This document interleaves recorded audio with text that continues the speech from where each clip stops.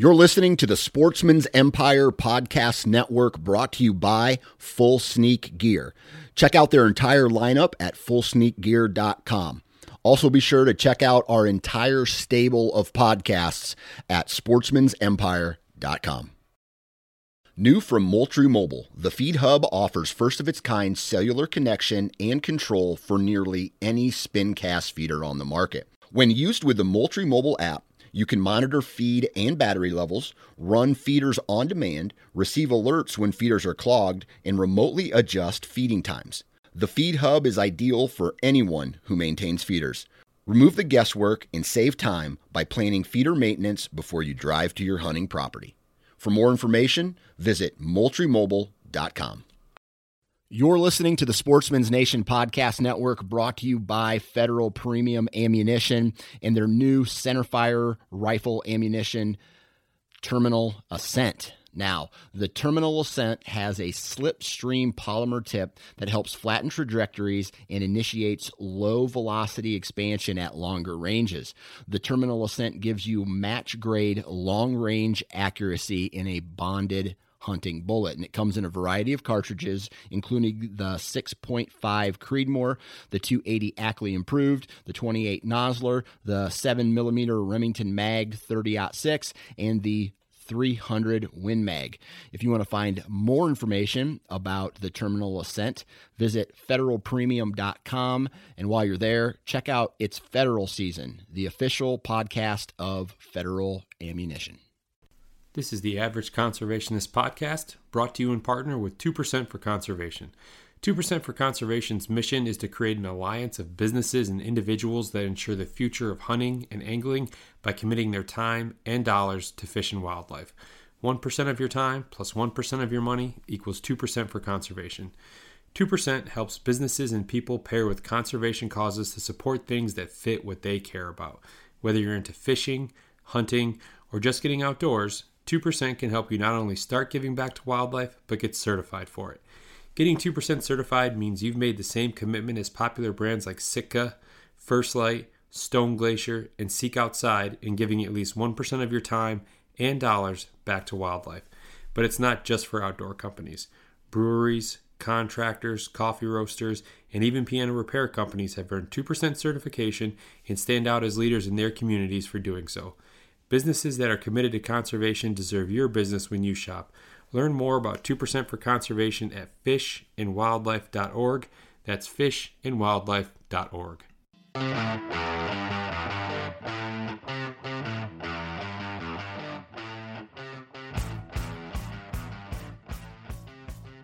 All right. Happy Thursday, everyone. Welcome to another episode of the Average Conservationist Podcast. I'm your host, Marcus Ewing, and this is episode 24. Now, some of you may be thinking to yourself, where did the last two episodes go? Because last week was episode 21. Well, over the course of recording these and getting them all published and all of that, there have been a few discrepancies, more or less just in terms of numbering as things have went along. We had the very first episode which was more or less just like an introductory episode that I considered episode 0, and then you can't assign episode 0, so it got assigned episode 1. So I was behind just one from the get-go there for a while, and then when Dan Johnson over at Nine Finger Chronicles and Sportsman's Nation did the episode with Nick Pinizzato from the NDA about the merger with QDMA and NDA. I didn't actually give that one a number, or we didn't give a number. It was kind of a special episode, but it still needed a number when we posted it. So that those two episodes right there are kind of your where the difference was coming from. So if you subscribe and you listen to it and it says episode 21, and then, or I'm saying it's episode 21 in the intro, and then when you're looking at your screen it's saying episode 23. So episode 24. This is episode 24. Everything is going to line up now. So now that we got that out of the way, this week's guest is Chris Dalton. Chris is the principal head stalker, founder of South Ayrshire Stalking out of Scotland. And this was a really cool episode, and I learned a lot from Chris, because what we consider hunting, they call stalking, and it's essentially the same thing. But things are done much differently in Scotland as they are here in the States. Even from, how someone goes about obtaining a license or a permit is much different. Where here in the States we just have, kind of your blanket hunter safety education that we all go through that stays with us. It allows us to buy our tags. Over there, they have a couple different levels, and based upon the level, you can either just be like a level 1 or a level 2, and then once you get into level 2, and this was one of the differences that we talk about, or that we touched on, was you get into the anatomy of the animal and things to look for, after you harvest the animal. So it's cool to hear about that, to hear, some of the things that Chris is doing at their outfit there, to really ignite and have hunters and non-hunters together having conversations about conservation, hunting, sustainability in terms of hunting. And it's really it's a really cool, I guess, way to go about it, to have that conversation and to just open up the dialogue, because I think that's one of the things that we tend to find is we don't have enough of those conversations. Too often one side is louder than the other, and whatever the message may be that you're trying to kind of get across is lost in the noise. And the way Chris and his team are kind of handling that in their own way is really cool, and I think you guys are going to enjoy hearing about that. So a little bit of a longer episode, runs just over an hour, so not too bad, but packed full of some great stories, and Chris is just a great guy, and I think you guys are really going to enjoy it. Before we get into today's episode, though, I want to take a second to talk about our partners over at Stone Glacier. Whether you're looking for, a whitetail pack or a western pack, day pack, pack for, multiple days, Stone Glacier has what you're looking for. Personally, right now, I'm running the Avail 2200 for whitetail season here in Michigan, and it's perfect. It allows me to carry stuff out into the stand, throw some extra layers in the pack. Actually, the other day I took my daughter out, so she's 3, so you can imagine the type of snacks and electronics and all the things you would never bring typically into the woods I had with me. I was even able to strap an extra chair to the back of the pack, blankets for her, again, snacks, electronics, anything to try to keep her busy, and it handled it, and there was plenty of room in there, not only for that, but for anything that I wanted to bring out there as well. So I definitely highly recommend that. If you guys are interested, be sure to check out the website stoneglacier.com, and there you're going to see really all that they have to offer, not just packs, but outer layers, base layers, some lightweight tents, sleeping bags, really anything that a hunter would need to last outdoors and to be comfortable outdoors. So again, be sure to check them out, stoneglacier.com. All right, joining me on the podcast today, all the way from Scotland, I have the founder of 2% Certified South Ayrshire Stalking, Chris Dalton. Chris, how's it going today? Yeah, we're good, thank you. It's nice to talk to you. I hope your weather's better than ours, because it's a really miserable day in Scotland. Yeah, it's it probably has a Scotland feel to it here in Michigan. It's about 40 degrees, at least Fahrenheit, and it's raining, and it's very dreary and overcast, and it's about what you come to expect this time of year. Yeah, that's kind of what everybody feels that the weather in Scotland is like. In actual fact, in truth be known, we get some extremely good weather in Scotland, and where I am, which is in the southwest corner, I'm kind of looking out from my window now, looking out across the sea to Ireland, and the Isle of Arran is just on my right. And because the prevailing weather is southwesterly, okay, the rain tends to dump on Ireland and Arran and goes round sort of Glasgow and the Rins of Galloway, and we often are in a little eye here, a little microclimate. So actually, it's a bit of a secret here, and we don't spread it around too much, that we do have some really nice weather. And I very, very rarely see snow at the house. But I don't have to go far to find it in winter. But we don't have snow at the house because I'm only 2 miles from the coast. I can see the sea from here. So we've got quite a good climate. Yeah, that'd be quite the view to have a view of the sea from your office where you're sitting right there. That's got to be pretty nice.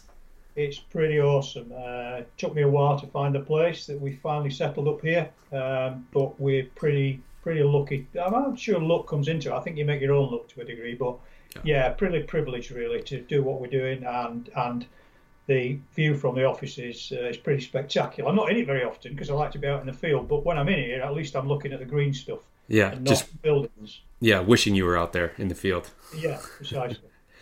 So, Chris, I kind of want to start off, and I do this with a lot of my guests too, to try to kind of lay the foundation and paint a picture. So, how was it that the outdoors and hunting and stalking, how was that all introduced to you, whether it was later on in your life or as a kid? I mean, what did that look like for you? Yeah, it's quite interesting. I've been asked this a lot, actually. I need to take that back to probably my grandparents. My great-grandfather had a farm. He was a tenant farmer in rural Yorkshire, I'm a Yorkshireman. I come from Yorkshire originally. And somehow the genes from that, or the DNA from that, must have got into me. My grandfather was a great countryman, although not a hunting man.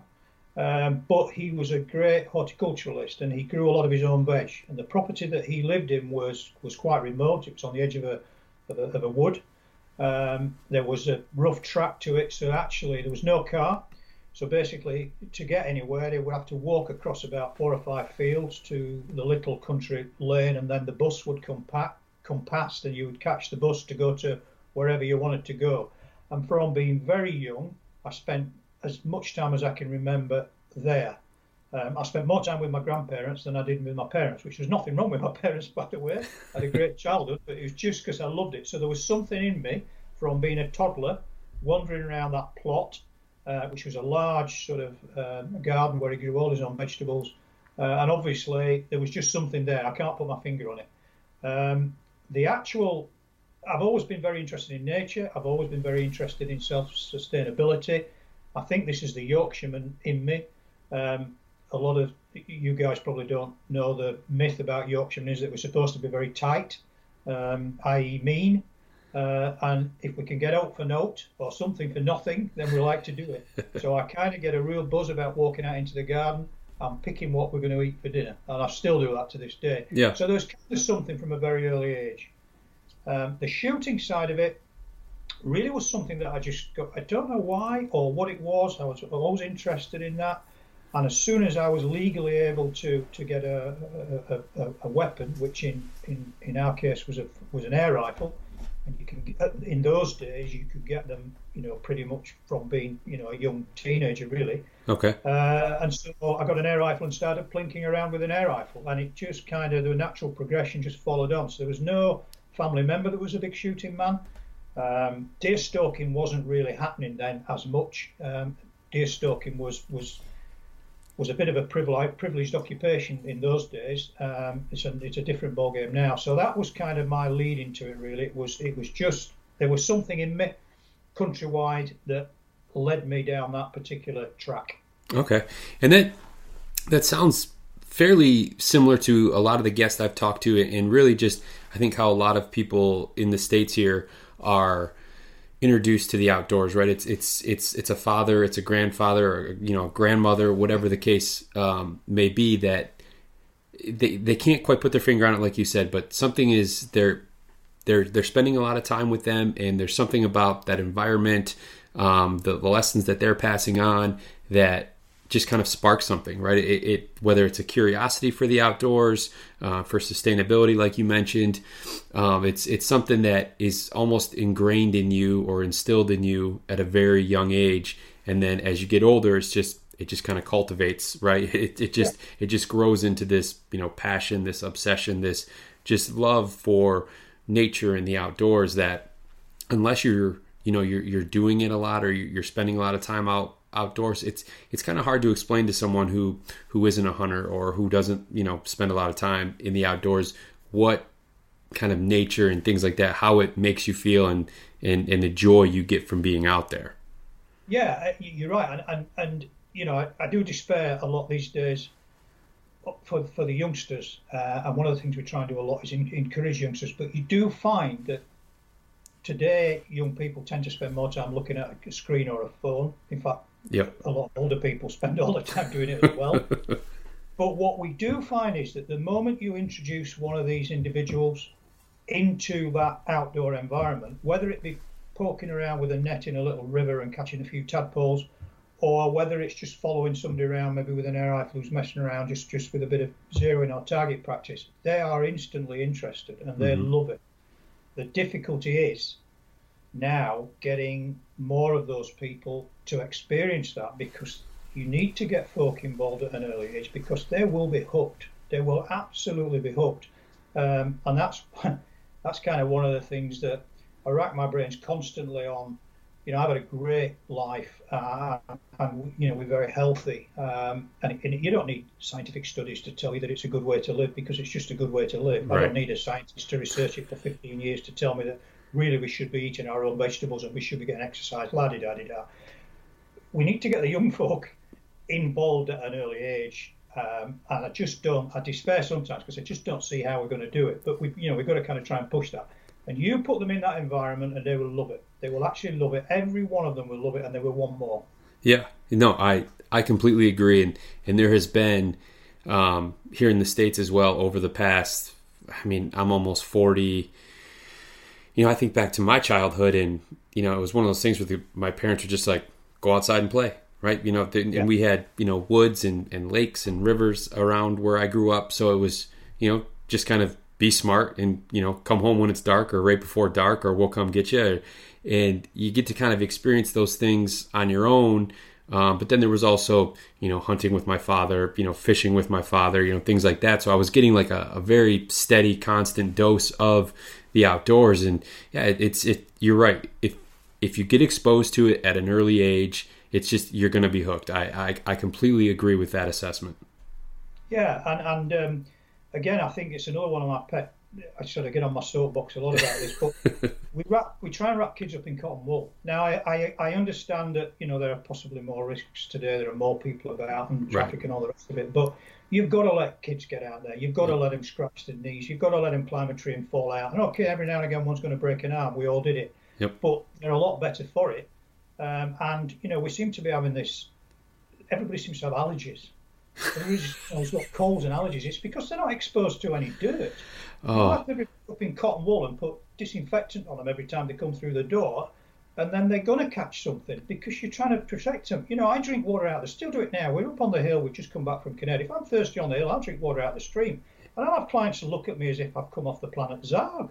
I'm going to drink water out of the stream.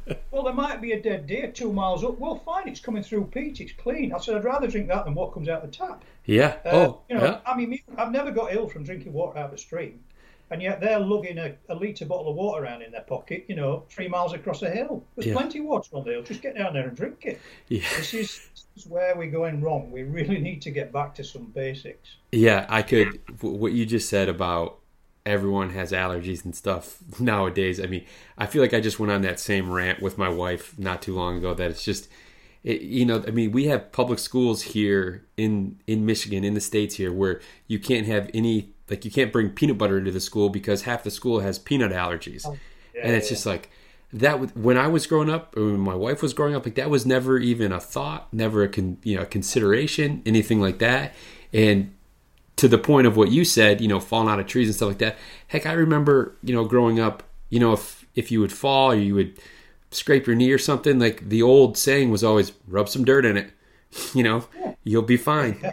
It'll heal, you know. Yeah, it's immunity. This is how immunity builds up. You expose yourself to a weak version of whatever. All right, every now and again you're going to catch something nasty, possibly. Well, that's just unlucky. But far better that than the alternative, which is every time you do anything, you're going to go down to the A&E, or you need some antibiotics, or you need some time. I don't go to a doctor. If I go to a doctor, there's something really wrong with me. Yeah, that sounds like my dad. There are people in there that have got their own seats. They're there every day. You know, this is Fred's seat because, you know, they'll have something wrong with it tomorrow. And it really galls me. It winds me up because it is just, I kind of get sometimes off on one because you can just see the stupidity and the futility of it. And the answer's a complex answer, but it's relatively straightforward. We just need to kind of get back a little bit to how we were. Yeah. We're meat eaters. We're designed to eat meat. So, if you're sort of filling yourself full of tablets and pills and eating grass all the time, you're not going to be particularly healthy. You've got to do what we're. It's DNA. It's how we're made. Yeah. You've got to accept that's how we are. So get out there and deal with it. Yeah. No, I completely agree.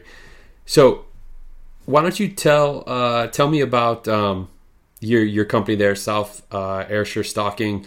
What it is that you guys do? Some of the different animals that you guys stalk or hunt. Tell me about that. We kind of do everything. We sort of go back to the start off, really. I mean, I had a military career, travelled all around the world, and so my options of hunting were kind of. I tried to do a bit wherever I was, but I moved around quite a lot, so it's quite difficult to put roots down.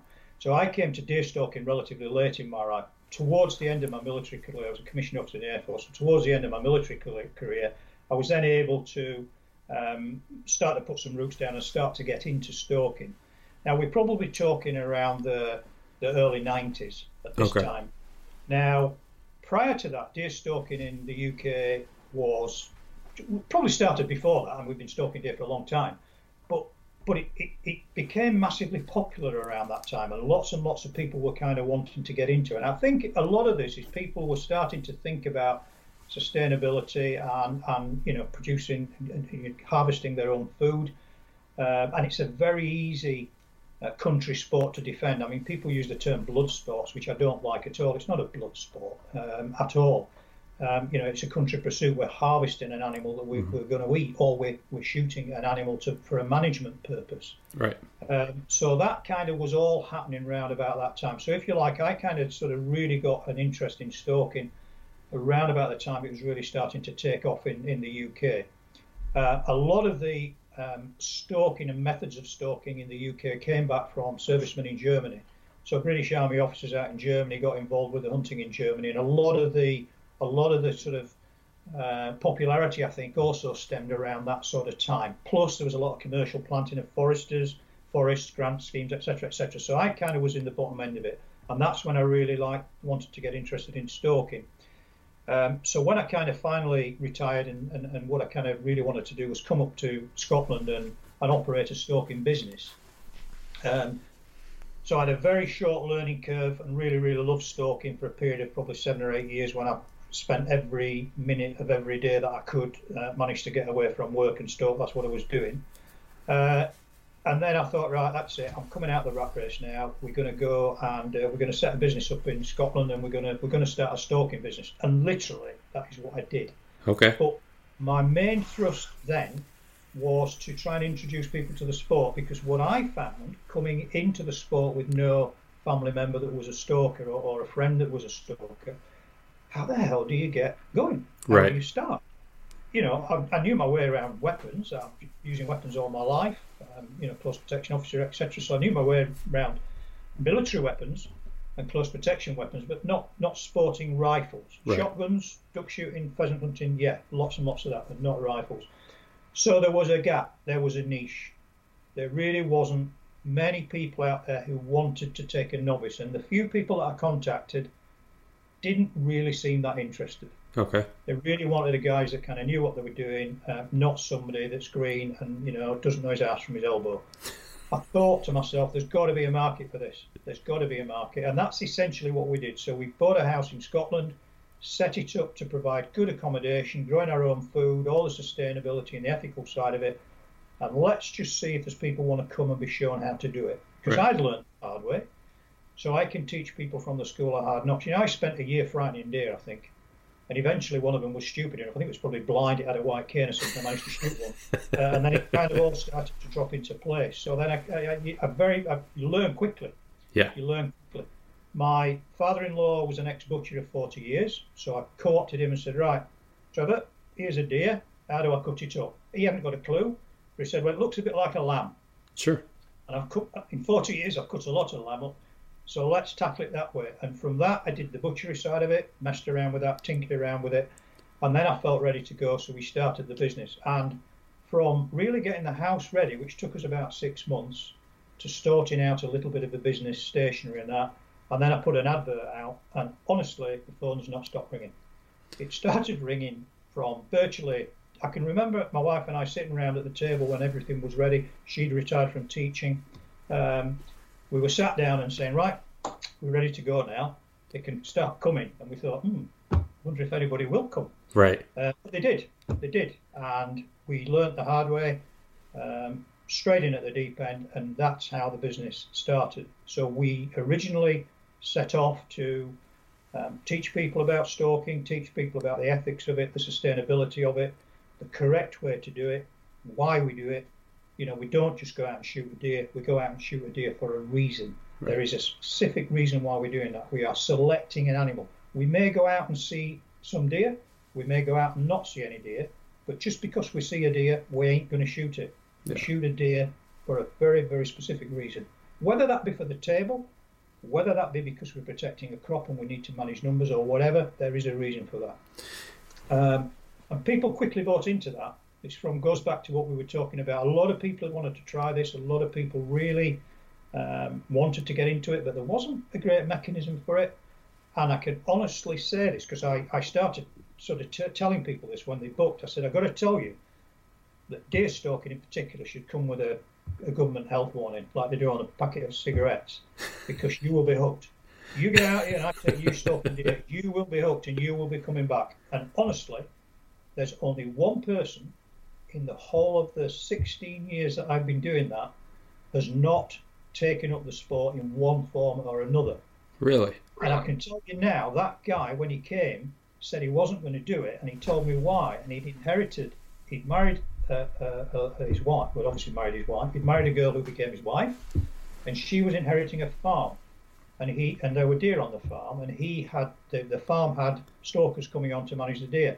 And he did not want to be in a position of owning a farm and not knowing the ins and outs of stalking. So he came on our introduction to stalking package, specifically to understand what it was about. And he shot a deer with me, and then went away and said, I'm not going to do it again, but now I know when I talk to these guys what they're doing. And if they're telling me a load of crap, I know they're talking crap. And that's why he did it. And he's the only one that hasn't continued with the sport. Yeah. And that sounds like it's kind of a one-off case, right? He had a very specific reason for Absolutely. Wanting to come to the to your camp and just have an understanding of how it all works and the purpose behind it. So I can understand that, but you know, even that aside, you know, there's always going to be a flyer, an outlier for any circumstance or any event. So that's pretty impressive that the one it's pretty small percentage. And really then just what I didn't anticipate, I mean, basically the service we offered was the whole spectrum of deer stalking. So we you know, our initial advert was, you know, if you want to come stalking with us, we'll take you stalking, experienced, inexperienced, want to learn a little bit more about it, but we were specifically geared up for the complete novice. Yeah. What I didn't anticipate happening at that stage, I can tell you, you know, as we've just discussed, it's a high take-up. It's a massively high take-up. These guys then want to go down the process of applying for firearm certificates out here. They want somewhere to use the rifle, and they want to continue with that and get qualifications. So basically, all of a sudden, there was a real knock-on effect of a lot of little different angles we started doing. We were training people how to butcher deer. We were training people on total ethics and the management side of it. We were taking them through to their qualifications within the UK. And those guys then needed somewhere to stalk. So once again, the qualifications are actually coming back to us to assist us manage the ground that we're actually stalking. So a lot of the guys that started with me are still here, an awful lot. In fact, you know, we were talking about it earlier, just when we chatted before we came on air. The guy that's going to take over the business, Steve Thompson, is a guy that started stalking with me many years ago. His brother, now is employed as our head stalker, started stalking at the same time as his brother. Okay. You know, I've got guys that help me out when I'm a bit stuck, who are people that I trained 15 years ago who are now avid stalkers, and 3 or 4 of them have actually moved up to Scotland. I've got 4 of them living within a relatively close proximity to where we are now, purely have come because of the stalking. So the business kind of expanded a little bit. Yeah. And that's kind of how it's just a natural evolution rather than a specifically thought through direction. Yeah, and I feel like sometimes those are the best kind of businesses that just have this very natural, homegrown, organic growth to them, right? Yeah. I mean, you set out to do one thing, and then as you get into that, you realize that there's other things that you can do to kind of further your mission or further your goal with getting people introduced to stalking and the importance behind it, and that it's like you said before, it's not just, you're not just shooting an animal to shoot an animal. I mean, there's so much that goes into that whole process, right? And to be able to branch out into different kind of areas is great. And I think when you do that, you're doing it for the right reasons, right? You're not just going, well, I can do this even though I don't know how, and just make more money. You're saying, okay, well, there's a very large benefit to this. It's going to, enhance, or it's going to enhance the experience of people that are coming in to hunt here. So now they're coming in, they're taking a certification for stalking. We're taking them out, they're harvesting an animal, but now they're also seeing how to process the animal, right? And they're doing all these things that maybe someone who just comes and says, yeah, I just want to go stalking for a few days. I just want to go hunting for a few days. I want to shoot a deer, right? But now they have that opportunity to learn something that maybe they weren't even planning on prior to coming in. Absolutely. Yeah, no, absolutely. And I think you're right. It's if I was looking at it from the outside, the sort of operation that we run would be one that I would want to go to. I would make a beeline for. That's the kind of people that I want to work with. I want to understand. That's what we try. We try to do it anyway. That's what we try to do. Yeah. Now it would. I'm not sure if you've ever had the chance to hunt here in the States, but a lot of what we consider like our Western style hunting is what I would assume is probably more like deer stalking over there in the UK, where it's a lot of hiking. It's a lot of looking through your glassing, looking for animals, and then, as the name says, putting a stalk on the animal to try to get within ethical range to take a shot to harvest the animal. Is that a pretty fair comparison? It is, yeah, and again, we spoke earlier. We get people from all over the world here, and there's very few places on this planet where I've not had somebody come stalking with us, and it seems to be a pretty unique thing in the UK, where the vast majority of what we do is the foot hunt, is the actual stalk. It may cover quite a long way, certainly not the sort of distance as some of you guys are tracking from people I've spoken to. And probably the closest to that will be the open hill stalking for the red deer, where this is kind of open moorland, and you may have to go up a fair, again, not in American terms, but here, our what we call a Munro, which is a peak, which is above 3,000 feet. Okay. So that you might have to go quite a long way up to work across the tops to drop down onto a group of stags on the open hill, because they've developed very good, very, very good eyesight for movement and very good sense of smell. So that might be equate in some terms to some of you guys chasing goats around the high peaks and sheep and all the rest of it. The woodland stalking, which is the type of stalking closer to home with commercial forestry, is very much more moving very slowly, very carefully, and looking a lot. And actually, one of the early stalking books I read took a phrase from one of the Indian chiefs, one of the American Indian chiefs, I can't remember which one, which was basically move a little, look a lot. Yeah. That's kind of the analogy for woodland stalking. So we might cover maybe a mile, half a mile, but it might take us in certain environments an hour and a half to cover that. So we literally are really good field craft. You kind of tune in. This is what I like about it, particularly with roe, which is the most common species around here. It's very much you're tuning into the environment. You're not creating that human bow wave. People walking down Oxford Street in London create a bow wave in front of them as they charge from one place to another. That's one of the things I have to rein in from hunters that are new to it. I almost could do the shepherd's crook, and then when I'm behind them, when they're learning, is put the crook around their neck and pull them back and say, slow down. Yeah. They're just off. And they're frightening them. It's just bow wave. There's birds flapping out of trees. There's little wrens squawking, an alarm call. You've really got to tune back, and you need to become part of the environment. You need to use your ears, you need to use your nose, and you need to use your eyes, and basically fit in. And if you're stalking a wood or a piece of ground properly, you're not disturbing anything. Right. That's difficult to do. but you get so tuned in, zoned in to what you're doing, that you're then starting to behave like the animals that we are, and we're starting to go back a little bit. We've lost a lot of our senses, but you can retrain yourself and re-educate yourself to use some of them to a lesser extent. You're never going to be as effective as an animal. They've always going to have the drop on you in terms of their senses, right? Because they live on their wits. We don't have to do that, but you can sort of start to get into the zone, and that, that's a real buzz that I get out of kind of proper hunting. And we do that predominantly. We do that a lot. I suppose our stalking will be split into two, either sitting or stalking. Most people want to stalk, but quite an effective tool sometimes will be we put high seats or blinds, as you would call them, or towers in very strategic locations, looking down a ride or an open area in a forest, and we'll sit. A lot of your bow hunters, classically using your tree stands and that.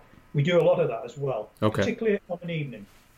But we tend to do that most on a night. I mean, deer are most active not at night, so they're quite wary coming out on an evening as the light starts to fade. Whereas in the daytime, they've often been feeding out a long way from cover, in cover of darkness. So stalking's probably a generalisation, but stalking's probably more effective in the morning than it is at night. So if I was kind of most times on an evening, you're probably going to sit, and most times in the morning, you're probably going to stalk, i.e. buck hunt. So essentially, that's kind of how the thing is split up. It would also be, you also got to bear in mind which species you're stalking, because we mentioned this earlier on. In the UK, we've got 6 species of deer. There are 6 species of deer in the UK, and we hunt them all. Basically, the most common would probably be the roe and red deer and muntjac. Muntjac, an invasive species, established themselves here from deliberate releases or escapes from captivity, and they're spreading rapidly throughout the UK. But the 6 species we have are basically the 3 largest species. The largest of them is a red deer, which most people are familiar with. It's kind of on most hunters' bucket list to come to Scotland and hunt a red deer in the rut on the hill, which we've just been doing literally this last week. We've got fallow and sika deer. Sika deer are slightly problematic because they're a non-native species, and they will hybridise with the red deer, and have done quite extensively through a lot of the UK now. So it's in some places, in a lot of places, quite difficult to say that you've got genetically pure red deer. There's probably some sika blood in them. And then the smaller deer species, we've got roe, which is a native species, probably my favourite deer to hunt, the roe, pretty little deer. And then we've got the Chinese water deer and the muntjac.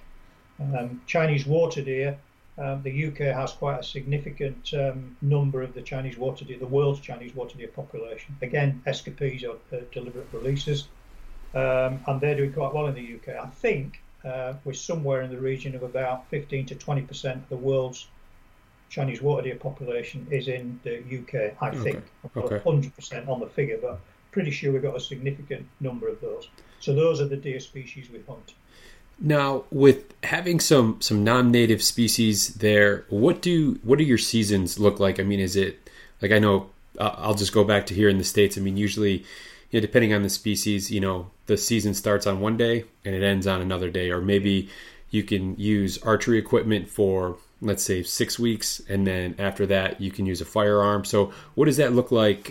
Seasons look like over there? Yeah, essentially, without getting too there's slightly different seasons in Scotland and England, which is, there's no real reason for that. It's just political. Sure. Political tinkering, like we get a lot of. So, but basically, broadly speaking, when the male season finishes, the female season starts. There is a bit of a gap for some deer.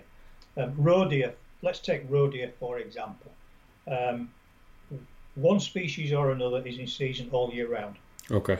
So basically, when the roe male deer season ends, which is the end, the 20th of October, the female deer season starts. So we've literally just crossed over. Yeah. We've literally just crossed over now from male roe deer to female roe deer. So we're now hunting female roe deer. Okay. And the other species broadly follow that pattern. Male finish, female starts. The difference are Chinese water deer. And the reason for that predominantly is Chinese water deer are very difficult to tell apart until they're about 18 months of age, because the Chinese water deer doesn't have any antlers, it just has tusks. It's quite a prehistoric type deer. So basically, and they're rooted, so they basically grow, and a bit like our teeth. So if it breaks a tooth, it's lost it. So they continue growing until they're about 18 months, 2 years old, and then they're fully mature. But only the males have the tusks. Okay. And when they're quite small, you can't see them. So basically, a Chinese water deer that's 6-8 months old, you'll not be able to differentiate whether it's got tusks or not. So difficult to actually tell the species apart. So because of that, the Chinese water deer season, males and females are in season at the same time of year. It's only a short season, kind of November through to March. Okay. So we've got in season at the same time. A muntjac, because they breed all year round, so they can breed at any time of year, they're in season all year round. So and they're classed as an invasive species. So they, the ecologists and the powers that be consider them to be quite damaging to the UK flora and fauna, and therefore they're in season all year round. So whilst we've got some guidelines on the ethics of shooting, how we shoot them and how we try to prevent orphaning youngsters, etc., they are actually in season all year round. So that broadly is how it kind of works. So there is always a species of deer that we can hunt. Okay. All year. Bow hunting, as you probably know, is not allowed in the UK. That's a whole different debate, but we can't bow hunt. And there are some fairly specific legislation about what you can and can't use in terms of rifle. So we've got some clearly laid down rules on the type of weapon that you can use. Like the caliber. Calibers and bullet weights and speeds, okay. etc. Okay. So that's interesting with the, like you said, with the, depending on the species, how the season is split up with male, then female, and I'm sure you're familiar with this, like here in the States, depending upon the tag that you have, you can shoot either a male or a female at, during the season, as long as you have a tag for it. But yeah, that's interesting.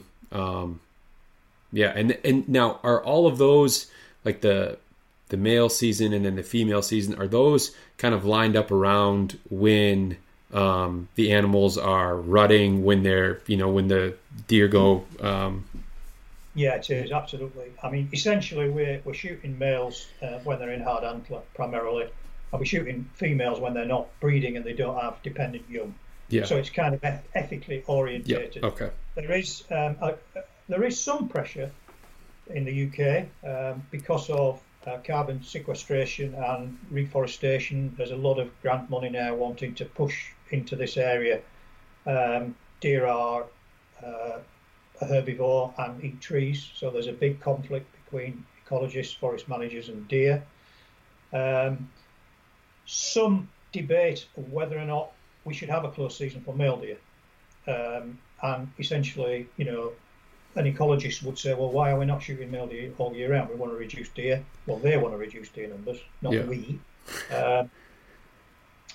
So they're looking at it from a purely protection of a tree and a native sort of fauna scenario, flora scenario, whereas we're looking at it from a management and an ethical perception. So there is a debate going on at the moment about that.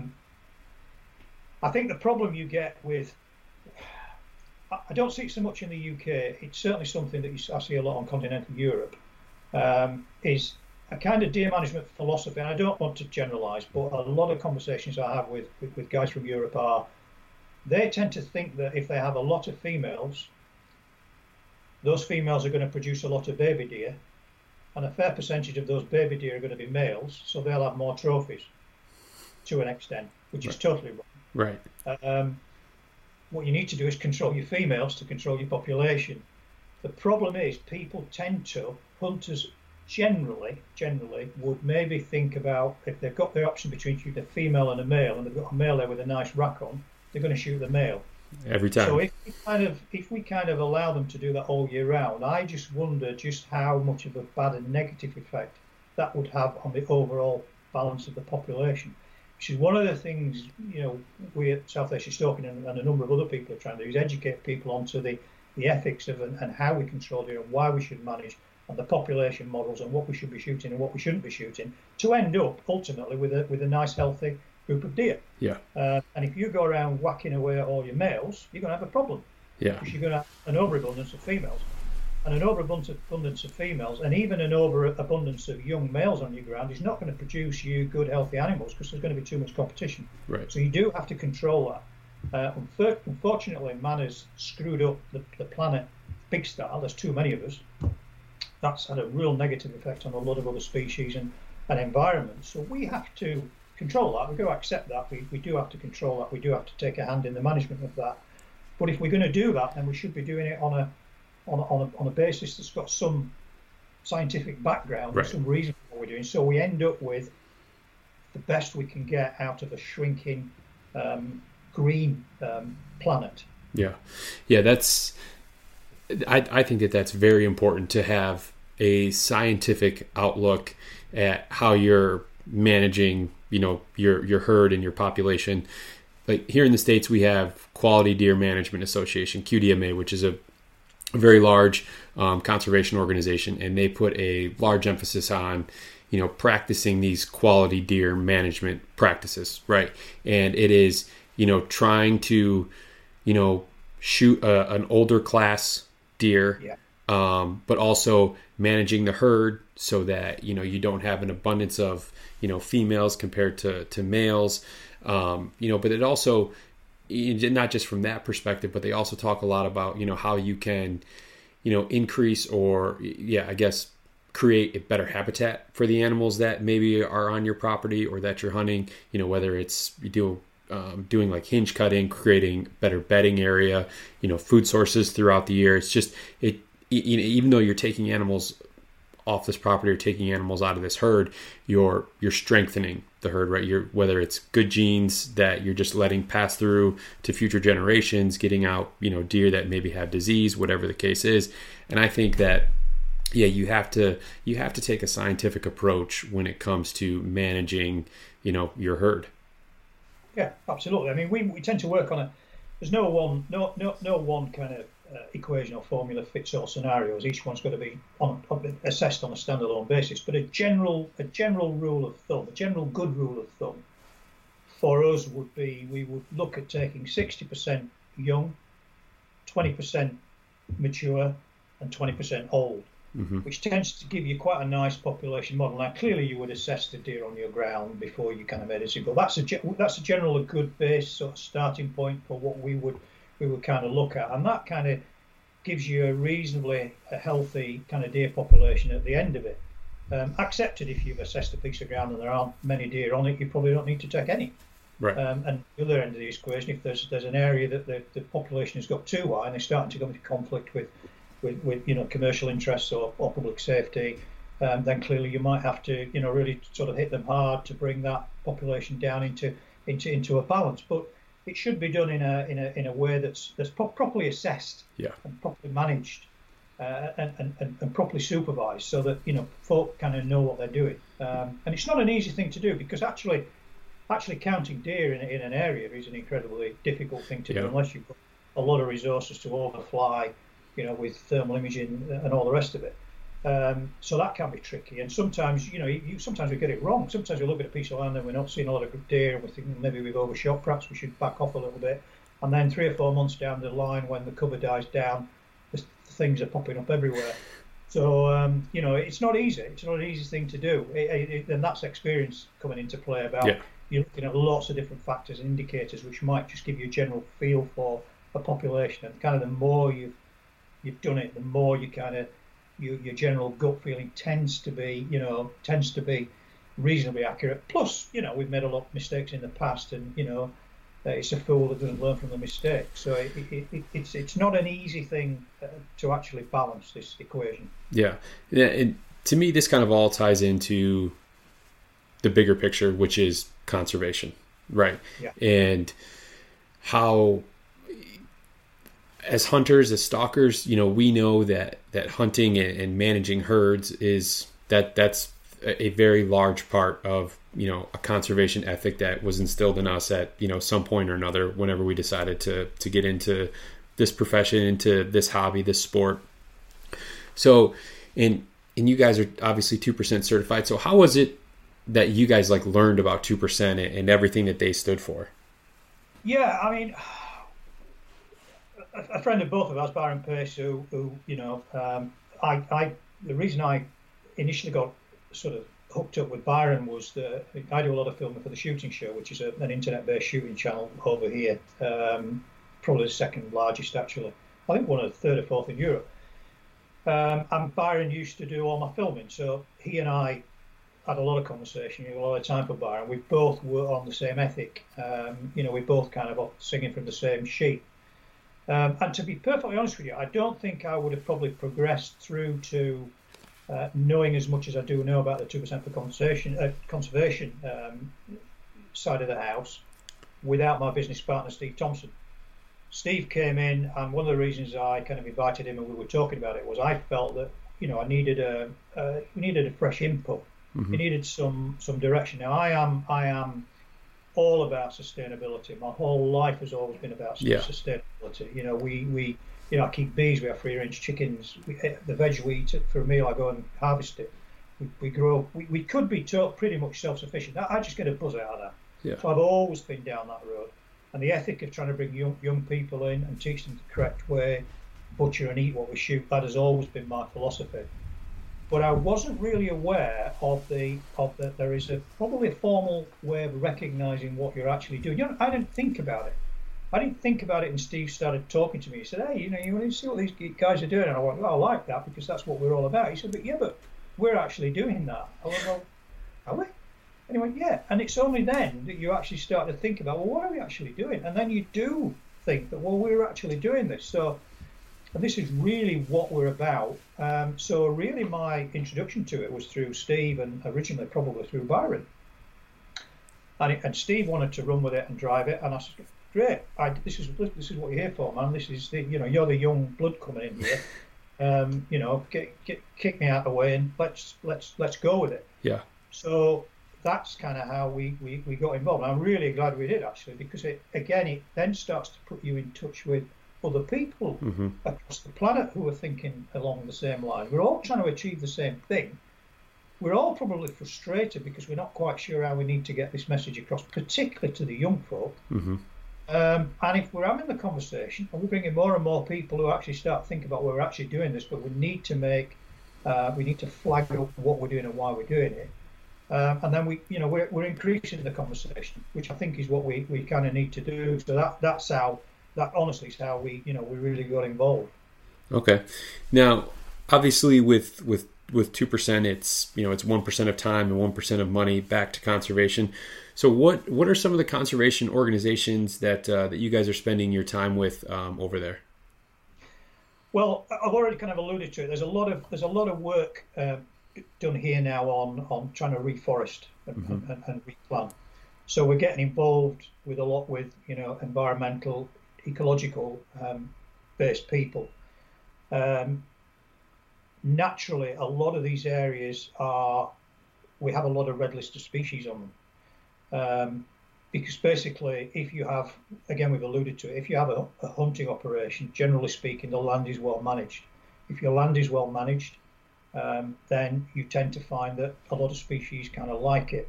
And there are a lot of species now that are under threat. So by definition, a lot of these red listed species are on these areas. So I mean, we help out quite a lot by flagging up, if planting schemes are going to go ahead, it's a nesting season or anything like that, which obviously everybody's aware of. But because we're on the ground, we can say, look, we've got curlews over there nesting, or we've got otters in the back down there, or we've got great crested newts in here. So we're involved an awful lot in that, and a lot of that you don't realise you're doing it. We're giving up quite a lot of our time to be involved in that. Mm-hmm. That side of the house, but until you sit down and think about it, you don't actually realise that you're doing it. Right. So we do get involved massively in that. And then the other thing that we're really trying to promote and push is education of the youngsters. So we're trying to get them involved in thinking about this. Like I said to you earlier on, is poking around in a stream with a net. Because if we can get the young folk interested in nature and interested in protecting nature, then we start to get the conversation going at the right level. Mm-hmm. And getting into schools where we can and talking about what we're doing, which is actually tuning people in to the real side of it, when unfortunately an awful lot of the stuff they see is this negative stuff they see on social media, and negative stuff they see in the media, and we're our own worst enemies in many respects with some of the pictures I see on there. So it's just a slow conversation that we need to have, and getting involved with all these organisations, and also encouraging other people to get involved and teaching them, why we need to be doing this and why it's important that we have these areas and why it's important that we're having these conversations, and not shying away from the conversation. Yeah, and that's a very good way to look at it. And I think that, and a gentleman I just spoke to earlier this week, who I recorded an episode with, he works for a fishing guide service here in the States. And that's one of the things that he talked about, just like what you just mentioned, is, being able to educate these people who are coming out for potentially the first time, that the importance of maintaining, improving, the land and the water that you're recreating on, because, hunting in nature is taking away from the land, right? So being able to, and it for the right reasons, but to be able to give back and to make sure that, while you are taking away from it, it's for the right reasons, and that it's actually bettering the overall habitat, the overall herd population, and everything like that. And if you can instill that, like you just mentioned, to the younger generation, then that's the future of stalking, the future of hunting, right? And I think especially here in the States, there's almost kind of like a changing of the guard in terms of the age class, I guess, of a lot of people that are out hunting, where people like my father, my grandfather are kind of phasing out of hunting, just, due to age and time and restrictions and things like that. And now you have people who are more, in their 20s and their 30s that are being introduced to hunting, and social media obviously plays a very big role in that, because they see, all these, giant trophy animals that are being harvested, when in reality that's not hunting for the most part. There's certainly people who are very successful when it comes to harvesting animals, especially large, big older class animals, but the majority of it is, that's not what we're able to hunt. So making sure that those people who are getting into it and understanding why, you're harvesting the animals that you are, why it's important to, to shoot females and not just all males, is, it's vital to retaining these hunters that, that are coming into their journey with hunting, but then also to sustain the population that's out there, and to make sure that people who are non-hunters, they understand why it is that we're doing it. And it's not just because we like to shoot animals, because that's one of the things you hear all the time, right? Like from non-hunters, and, well, not even necessarily non-hunters, but people who are just against hunting. If you don't hunt and you don't really care, that's one thing. But people who are saying, you're just hunting because, you want to show your macho-ness, or, whatever the case is, and that you can shoot a poor, defenseless animal, when that's not the case at all. Yeah, it's really, there's a lot of things there. While you're talking, it's quite interesting, because there's several. I mean, for example, whilst we're known for stalking, we do manage a bit of ground for game shooting as well. Mm-hmm. And we dig splashes. We cut margins. We create shallows for the duck to feed. We feed in the winter months. We have a catch and release policy on the rivers. I manage a couple of rivers. Rivers run through the ground where the Atlantic salmon runs, local to just down from here. It's a total catch and release policy. We have very specific records. We don't take anything out. We put back. We try and create gravel areas for them to breed on, clearing not having a fast running stream. We're trying to create little eddies and so on. So we get kind of involved in all of those things. But the one conversation I have an awful lot is our operation provides accommodation. We have a very nice accommodation where I'm now.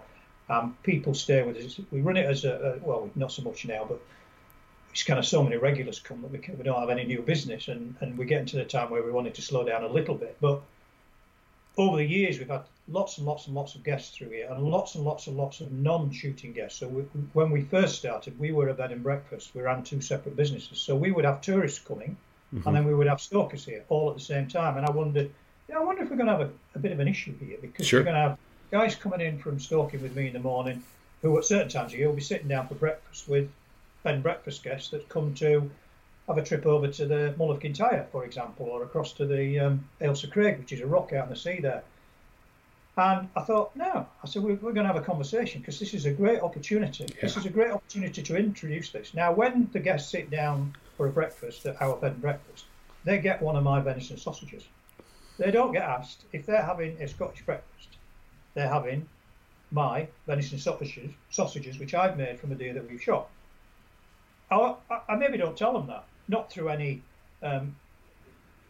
sort of deception. I might just forget. We don't get around to it. You want your breakfast? Go, I'll have full Scottish, fine, egg, bacon, sausage. And then I'll say, well, I made that sausage. And they go, wow, that's good. I say, well, yeah, because we shot the deer and it goes into the chiller and we butchered it and we're eating it. So that's a great way. And I don't think we've ever had anybody that has really, really objected to that. The vast majority of people have no idea about hunting, no idea about what we do. A lot of them think, well, yeah, you're going to shoot a deer. So what do you do then? We should walk out there and shoot 2 or 3 deer. So, well, no, actually we don't. We walk out there and try and shoot a deer. Yeah. I said, we'll be able to find it because it's a lot cleverer than us and they've got better senses. I said, but if you know what you're doing, and you may get lucky. And then some go to a dealer, which are going into the food chain. Quite a lot of them I prepare ourselves, and you're eating it. And we used to do a lot of evening meals at that time, so we were serving venison as the main course on an evening meal as well, which would be whatever, folks. Anne's a very good cook, my wife. And it's a great way to have a conversation. And it's really been quite surprising in many respects that the conversation has gone on then between the guys that are stalking and the tourists. Mm-hmm. And really, we've educated them on the sort of conversation that we're having. So again, in an unforeseen way, we're kind of spreading the message, which is what we've got to do. I always say to people, don't shy away from the conversation. You're not ashamed of what you're doing. There is no need to be ashamed of what you're doing. And the moment somebody walks out of our door and goes down to the supermarket and buys a plastic chicken wrapped in foil, they've lost the argument. They don't have an argument. There is no conversation to have. Because they've lost it. Because the meat that we eat, we go out and we harvest. And if we don't harvest it, then we're eating meat. Yep. Get some fish. And we can't have that because we put them all back. Yeah. So, enjoy your baked beans or whatever. But no, it's a good way of having a conversation. It's an easy way of it's not shoving it down somebody's face. It's a general conversation that comes up. And what has surprised me over all these years is it really has never been an issue. And even people that I would have thought, maybe looking at them appearance-wise, which is wrong to judge people by their appearance, thinking this is not going to go well, always has gone, gone okay. They might not have agreed with it, but they've had the proper discussion and understand. They've all left with an understanding that they don't have an issue with what we're doing. They might not want to do it themselves, but they've got no issue with what they're doing. It's the perception of what we're doing when they first come that needs to be addressed. I think we touched on it earlier on. Yeah. And that's one small way that we've been able to do it. And then the other thing I hear a lot, and I always challenge people, is, I work in an office, or I work in a factory or whatever. I don't tell people that I'm coming hunting. Why? Yeah. Are you ashamed? Why? Well, people might not like it. Well, fine. Everybody's entitled to their opinion, but at least give them the facts. Yep. If you've given them the facts and then they don't like what you're doing, I have no issue with that. None at all. But don't let them base an assumption on shit they read in the newspaper. Let them base an assumption on fact from what we're doing. Present it well. Don't get stroppy about it. And let them make a judgment. And if they still don't like it, well, I accept that. I accept that fully. Yeah, and I think that the little kind of microcosm of that approach when it comes to hunting is just kind of extrapolated, by, I don't even want to put a number on it, in the world today, where no one is understanding of what someone else believes or someone else values or anything like that, and then there's just this hate and, oh, well, you hunt, well, I don't know anything about it, but I don't like you because you do it, or I don't care what your reasons are, I don't agree with it. So and that the setting that you have there with having non-stalkers and stalkers having meals together of wild game, I think it's a very easy way to have that conversation. It's not a combative or confrontational type of conversation. It's just like, hey, this is why we do it. This is the result of these guys out, stalking all morning. Is you guys can enjoy this beautiful, sausage and these vegetables and all this stuff like that. And I think you hit the nail on the head there, that it opens up their mind to a different way of looking at it, and it squashes any preconceived notions that they may have of what hunting or stalking is. Yeah, I think you're right. And I think if you look at the look at the global population, there'll be an element of we hunters who are not really presenting hunting in a good light. Mm-hmm. A very small percentage of it, which are not helping the cause, unfortunately. And on the other side of the house, there will be some people who are genuinely completely entrenched in this should not happen, and basically we should all be dead. But the majority are not really aware, don't really have a particular view. I wouldn't call them anti-hunters. I would say probably just uninformed. Some have got various opinions and probably generally don't think it's quite. They don't like it really. But maybe they don't know why they don't like it. But they're there to be persuaded. So if you take out the extremes on either side, and we've both got them, and then you deal with the people in the middle, there's a lot of people to be persuaded. Yeah. It's just how do we have the conversation? Yeah. That's the difficult bit. Yeah, and I think the way you're handling it there is a very good way to have that conversation. And yeah, I applaud you for recognizing early on that, is this going to be a problem? Then you're like, no, we're gonna have the conversation. You saw a potential problem, but then you saw a much bigger opportunity in terms of a solution. You said, nope, we're going to do this, and we're going to have these conversations, and we're going to open up the dialogue to people who maybe aren't familiar with it. Yeah, absolutely. And again, the Yorkshireman coming at me right at the bottom end of that is that if they come here and they really don't like it, the hunters are staying. But they better go look somewhere else. Yeah, absolutely. We've never come to that. We've never come that far. We managed to sweet talk them around there. We've never ever had it. It surprised me actually. If I'm honest about it, I thought in all this time we would have had people that genuinely were really entrenched in not liking this. I mean, it probably. They walk into our dining room and there are some deer heads on the wall in the dining room anyway. Sure. And there are some skins, because we have a wood and oak floor with some skins on it, which look really nice. And you kind of think you got somebody walking in and maybe take an instant dislike to that. It's subtly done. It's not shoved down your face. I mean, it's really nice, but it's not. It has been a pleasant surprise to me. And equally, I think along the same line is that I wasn't really sure when we first started the business how many of the people, the stalkers that came through, would really be kind of interested in the actual butchery of the animal and actually eating something which they harvested. And it is a question on a podcast I did with Byron Pace years ago, because he was interested in asking the same question. And the uptake on people that subsequently want to go on and actually chop bits off a deer and eat it is high. Yeah. And I didn't think that would be the case. It's a lot higher percentage than I originally envisaged. So, a lot of the outline signs out there really are very good. And even in this crazy situation we've got at the moment with COVID and all the rest of it, it's really focusing people's minds into countryside, looking after countryside. And we don't want to go and queue at a supermarket and put a mask on. Yeah. Let's go hunt.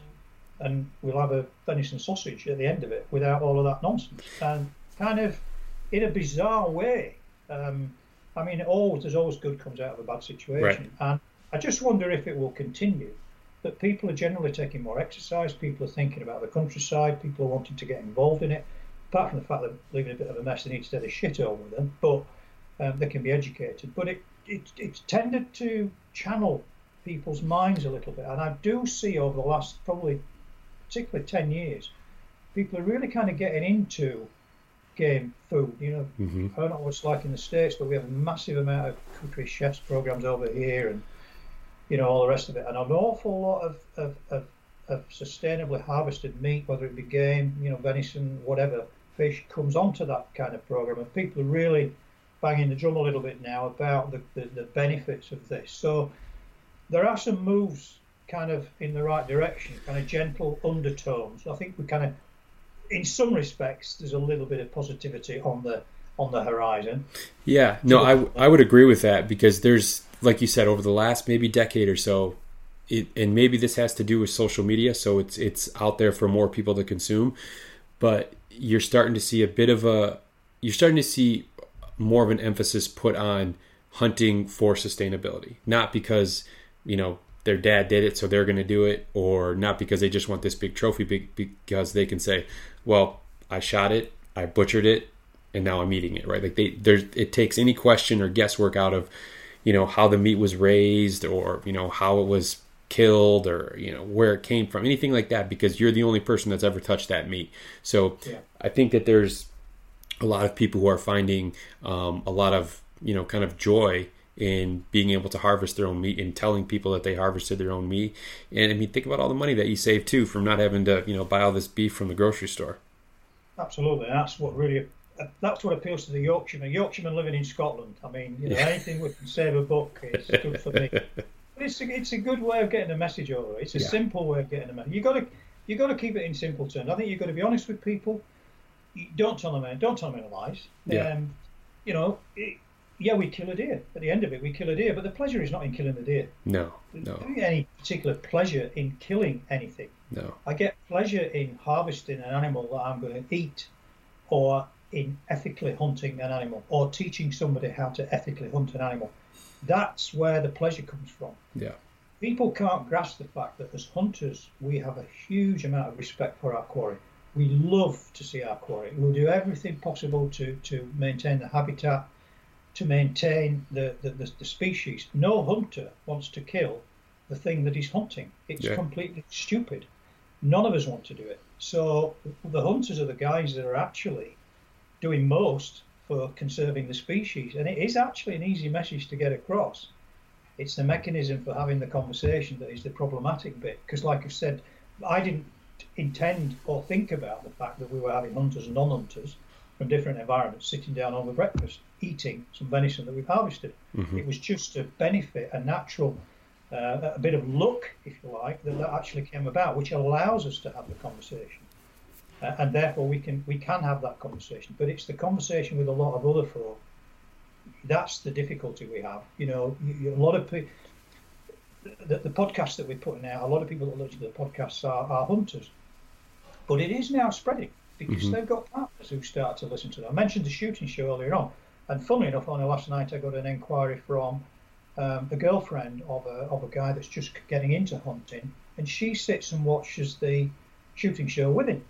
So she secretly got in touch with me. She emailed me only a couple of days ago and said, "Look, I'd really like to get both of us up. My husband doesn't know about it, the boyfriend doesn't know about it, but I'm trying to organise it as a bit of a Christmas present. Can we sort something out so that he can come along and I'll come with him?" So, we just slowly keep trying to reach out with it. And if we're all doing it, if we're all trying to do it, there's a lot of hunters out there. Yeah. We can make a bit of a difference. But we just need to understand that's what we need to do. Yeah. And I think that's that kind of what you just said right there. That is a very good way to sum it up, where, the non-hunters and the hunters alike, that they need to just have those conversations, and they need to, just be open-minded to, how the other one views, hunting and stalking, and you're going to get a lot more positive that comes out of it than negative if you do that. Yeah, absolutely. So, all right, Chris.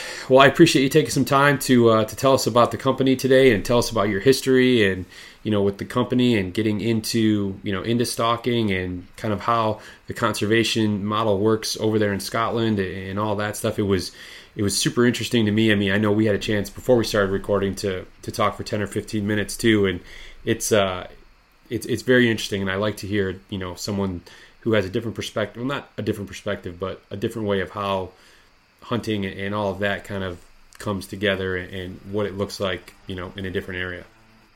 Yeah, great to talk to you. Yeah, you as well. We'll be safe, and hopefully we can talk to you again soon.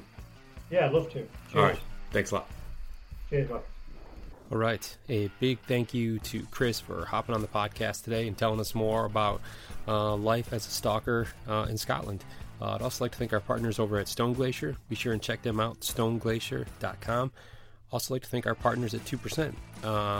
To learn more about 2% for Conservation, you can visit their website, fishandwildlife.org, and there you can see all the certified brands that have committed to conservation that you should support when you're searching for your coffee or your books or your real estate, your piano repair companies, your contractors, your gear, obviously, whatever it is that you're looking for. Be sure to check out fishandwildlife.org and see if there's a 2% certified brand that provides what you're looking for. I also encourage you guys to give 2% a follow on social media, where it's going to be nothing but very positive, conservation-driven content.